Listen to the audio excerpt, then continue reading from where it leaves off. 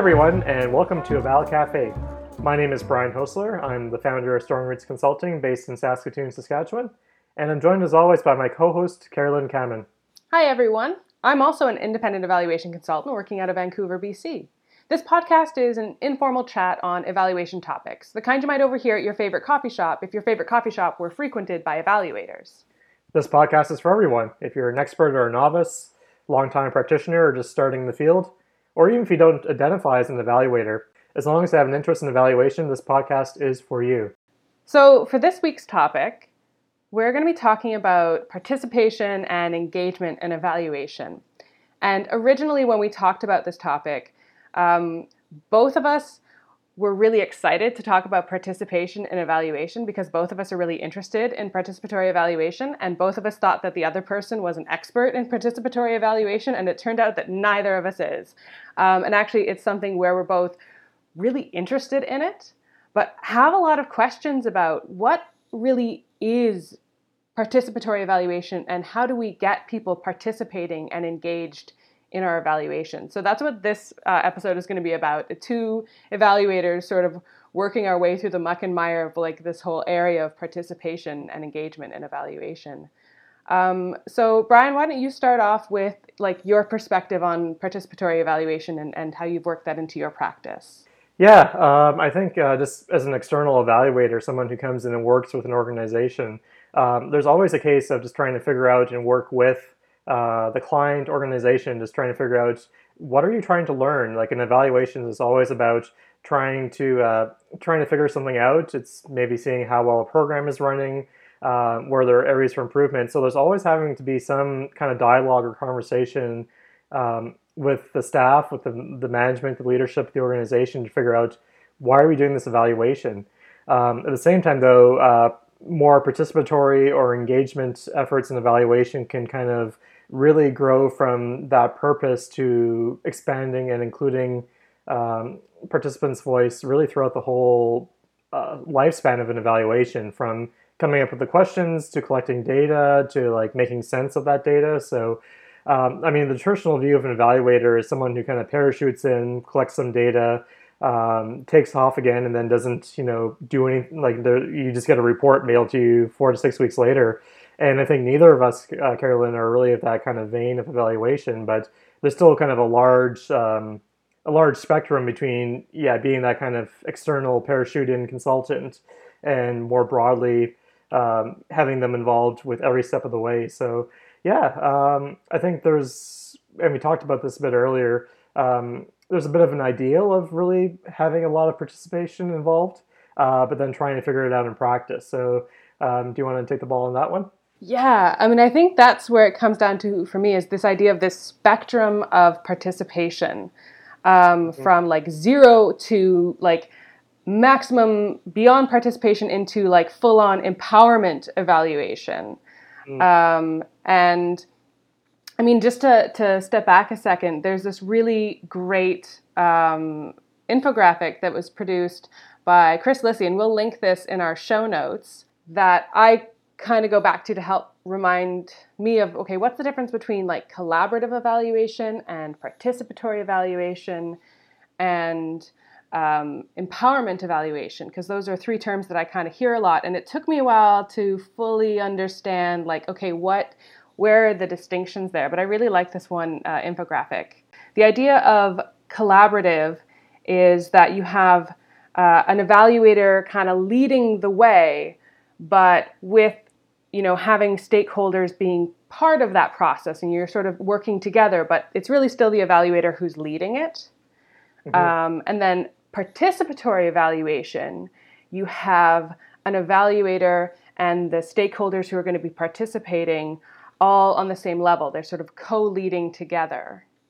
And then at the far end of the spectrum, you have empowerment evaluation, in which case the stakeholders themselves are leading the evaluation and the evaluator is just one member of that team, not in charge, not leading. And I feel like by that set of definitions, I don't even feel like I've ever been able to do true participatory evaluation.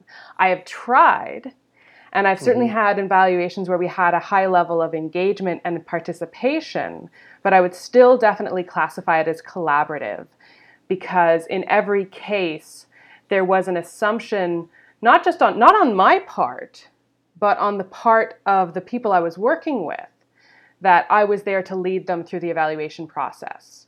And there wasn't really a space to renegotiate that. That's not what was wanted. And we didn't have the resources, or the funding, or the time, or the infrastructure to say, hey, maybe we need to turn that on its head. So while I feel like, participation, engagement are always real priorities for me, because as an evaluator, I don't want to do this alone. I don't want to be the one saying, this is definitely what's happening and this is the best way to do this, because I feel like I don't have all of the local expertise to know that. I would much rather be working with the stakeholders than telling the stakeholders what to do. But like I said, there's a lot of challenges to making that actually happen. It's something that I think everyone has to be on board with. You can't force people to participate if that's not what their interest is. Yeah, definitely. And I think work from a similar kind of perspective or philosophy. And I think that maybe the challenge for using more participatory or more engaging approaches can be there's often some technical things. How do you work with different populations? But there's also kind of a philosophical difference that can come across at times, that what's the purpose of the evaluation? What's the role of the evaluator? If you see the evaluator as this external expert who is completely objective and is going to come in and say definitively, this is how the program's run, or this is what the program's accomplished, then you wouldn't want to have engagement or participation that way. But if you see the evaluation as being part of a process, which I think both of us do, then it makes sense to say, well, we're not an expert in low-income housing, or we're not an expert in the experiences of queer youth, or whoever you're working with. And that's where the benefits of engaging with staff, with program participants, really kind of comes to the forefront. Yeah, because I see evaluators, we're experts in evaluation methods and techniques and that process, but we're not the content experts. And that's the approach that I always take. Have you ever had something you consider a success in terms of really good engagement or participation, even if it didn't quite meet the level of participatory evaluation?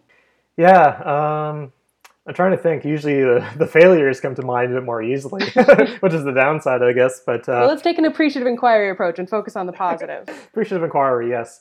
I'm going to turn it back onto you because none come to mind right away. So what are some of your success stories?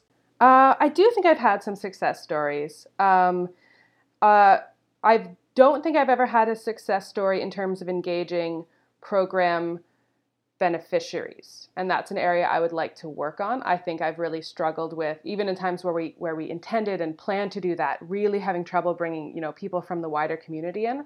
Where I've had a lot of success with engagement and participation, though, has been with the frontline staff and the direct service providers.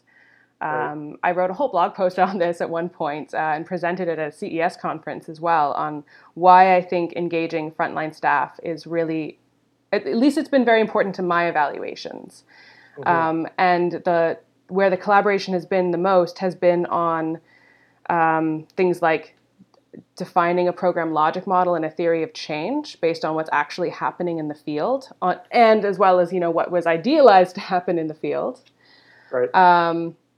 Because frontline staff, they're the ones who are delivering the program. They know best what's really happening, as well as things like developing data collection instruments, especially when they're going to be the ones who are doing the data collection, and getting lots of really involved feedback on how they feel about the process, how they feel about their services, what they think is going on, and then being able to not engage them so much in creating the deliverables, but creating deliverables that will work for them, and finding out, okay, well, what do you need from a report? What information is going to be valuable to you, or is going to help you feel like this has been a worthwhile process? Right. And I've had a couple of experiences like that, and it's just been about building that into the evaluation design, to have the time to sit down with people and building trusting relationships. And being really sort of honest and upfront with people about what's happening, demystifying evaluation, and really listening to and incorporating feedback. So I think that for me has been my biggest successes when I've had really engaged evaluation. Again, doesn't rise to the level of co-evaluation or participatory evaluation, but I would love to take something like that further and do some co-evaluation. The biggest challenge being, especially with frontline staff, is time. Right. I mean, that's one of, for me, like the biggest issues with trying to do like a co-led evaluation is that a lot of people, they already have a job. They don't want to do the evaluation job. They want the evaluator to do the evaluation job. What else are we paying you for? That's what you're coming in for, right? You don't get to come in and we pay you to tell us to do your job for you. So yeah, but I think I've had that kind of experience as well in terms of being able to work with frontline staff, like you said. Actually, yeah, the one example that comes to mind is I was working more in an internal evaluator position on a developmental kind of project. And as part of that, I decided I'm just going to sit down individually, one-on-one for coffee with every other member of the team and just kind of get to know from them directly. And it wasn't an interview, it wasn't a formal interview, I wasn't tape recording or anything, but just kind of really getting to know them and understanding what their position is on the team and what they're doing and what they're seeing, participating in staff meetings, that kind of thing. At the same time, another maybe benefit of that kind of engagement with staff is that I mean, the current environment we're in for nonprofit funding tends to be it's usually not good. It's not good necessarily today either. Evaluation can seem threatening for frontline staff. They may be worried that they're going to be blamed if the program didn't turn out as anticipated, or maybe if the evaluation isn't good, the program's going to lose funding. So if you just come in that kind of parachute stereotype in an evaluator, they might think, what are they collecting this data for? Is it going to be used to against our program or against me personally? But if you start kind of building that relationship and rapport with the frontline staff, that's going to be more likely for them to say, okay, no, it's not for this reason. It's to actually help the program and to improve things. Yeah, I've had that too, and I've really seen sort of increased buy-in, and I think probably increased utilization as a result of it, because people aren't so threatened and because they have an understanding of where all of that came from. And I feel like that's one of the goals of participatory evaluation, that if people understand, what the process has been and what this evaluation is about and how it's meant to be used, and it doesn't feel threatening and they feel like they've had input and involvement, that they're more likely for that evaluation to have a positive impact on what happens in the program. So I feel like even if we even haven't done like proper co-led participatory evaluation, maybe we're still getting some of those benefits. Yeah, I think it's just, and I was just thinking about a next question being just around methods or approaches to use when trying to increase participation or engagement. And I think we kind of already hit on it, just in terms of having good communication, good conversations with people, and not being this robotic impersonal evaluator, but coming in and actually saying like, hey, I'm a real person too. Yeah, you can have a conversation with me. Exactly. Actually, when you bring up methods, that for me, I've had a really great week, because I got to spend the whole week going around to a bunch of different events and workshops that all, even though none of them were about evaluation, all of them for me kind of fed back into this idea of participation and evaluation. And I went to some workshops that were hosted by a social design studio here in Vancouver called In With Forward. And I also spent all of yesterday at a forum, Rethinking the Region, that was put on by the City of Vancouver City Planning Commission and the Simon Fraser University Urban Studies Program, that was about the participation of citizen advisory boards in local governance. And there's a whole keynote on infrastructure, civic infrastructure for participatory governance. That was awesome. And the whole thing was about how to get people engaged and participating. And I mean, whether it's governance or evaluation, I think a lot of the same principles apply. One of the big themes that came out was, if you want people to participate in what you're doing, you have to design for their inclusion. You have to look at, okay, what are the reasons people might want to come? Maybe they want to come because we're going to offer food. Maybe we're going to offer honorariums because people's time is valuable. Maybe we're going to promise them a change that they're really invested in and a chance to have meaningful input on that. So we're going to incentivize them to come. We're also going Right. to remove barriers for them to come. We're going to, if there are potential language barriers, we're going to make sure there's translation. If we were asking people to come and do something outside of work hours, we're going to make sure there's childcare. For the physical infrastructure, we're going to make sure we're taking people to a place that's accessible, that's affordable to get to, that will be comfortable to sit in.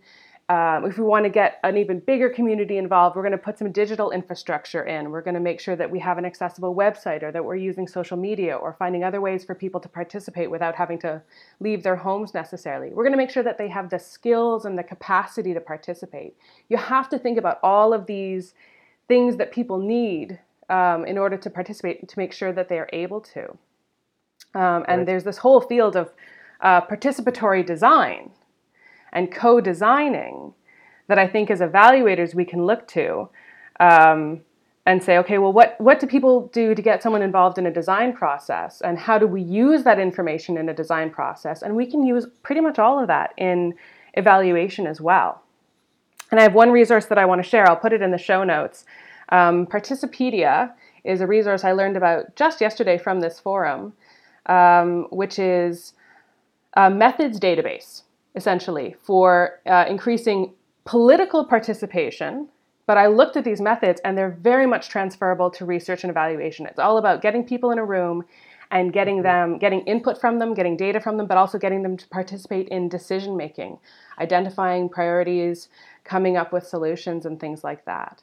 And a lot of it reminded me of the participatory sense making or data parties that Kylie Hutchinson and Corey Newhouse lead workshops on, which I've taken one of those workshops and really great. And I'll put a link to that in our show notes as well. So there's a whole bunch of neat resources out there for how to bring participation into evaluation. I think a lot of it is just about being really mindful and thoughtful and intentional about what you want. What kind of participation do you want, and from who, and what the role is going to be, and what you're asking, and then making sure that you build an infrastructure for that that's going to make it possible for people to participate. Definitely, yep. And I'm a huge urban design, urban planning nerd, even though I've never taken a course or any kind of thing like that. So I'm glad to see that that you were able to attend that conference. It sounds like it was a really great opportunity. Some of those workshops and that, and yeah, those methods definitely sound very transferable to our work, because I think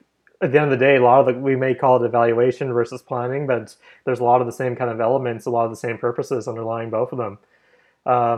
One thing that came to my mind when you're talking about that is, and this is maybe more getting into the more formal definitions of participatory or collaborative evaluation, is really the need to connect with people right from the beginning, and to say, you're talking about these different accessibility features, or time of day, or child caring, transportation, what have you. And how do we know those things if we're not one of the members of that group? If we're working with low-income residents of a certain neighborhood, for example, we may not know ourselves what's a convenient location, or when's a good time of day for those who are working shift work, or do they need childcare or not? And maybe the staff or the organization that we're working with may know a little bit, but then if we have some folks involved who are from the community right from the get-go to say, what's a good way to ask this question? When's a good time to bring people together? How do we introduce ourselves so that people feel like they can trust us?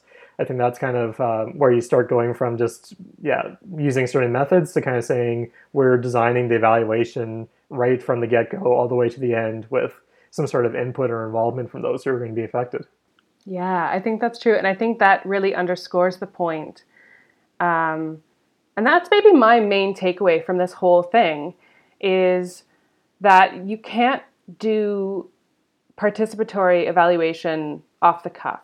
You really have to be very intentional about it. You have to plan it. You have to want it. Everyone has to be on board with the idea that you're going to be involving people. And evaluation timelines and budgets have to reflect that too.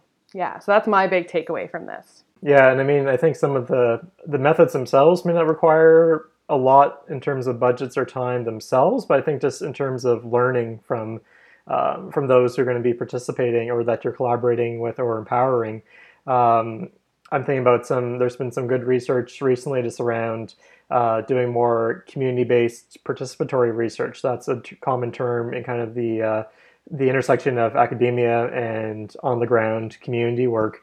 But saying that, you need to build that trust. A lot of residents of low-income neighborhoods, for example, have been over-researched. They've been asked too many times to participate in research, and evaluation they may see as kind of being a similar thing. So then if you come up to them and hand them a survey or ask them to participate in a focus group, they say, what's different about this than the last 5 times that I was asked to participate in a research study or something? And maybe on the other end of the evaluation kind of timeline from planning is the implementation of the evaluation results. They may say, yeah, I participated in this and I didn't see any difference at all. I don't see any difference in my community. I don't see any difference personally. So why bother participating at all? That's so true. I think that's a great place maybe to end this conversation. That, participatory evaluation is really great, but you have to see it through and you have to make sure that you're not wasting people's time. Definitely. Okay, that's it for this episode of Eval Cafe. Thank you to all our listeners. Please check out the rest of our episodes on SoundCloud, iTunes, or Google Play, or by going through our website, evalcafe.wordpress.com. Don't forget to follow us on Twitter at evalcafe. And if you want to drop us a line, you can find us at evalcafe.podcast@gmail.com. Musical credits go to Kevin MacLeod at Incompetech.com for Poppers and Prosecco, our intro theme, and Dispersion Relation, our outro, as well as to Tim at TabletopAudio.com for the lively cafe ambiance in our intro.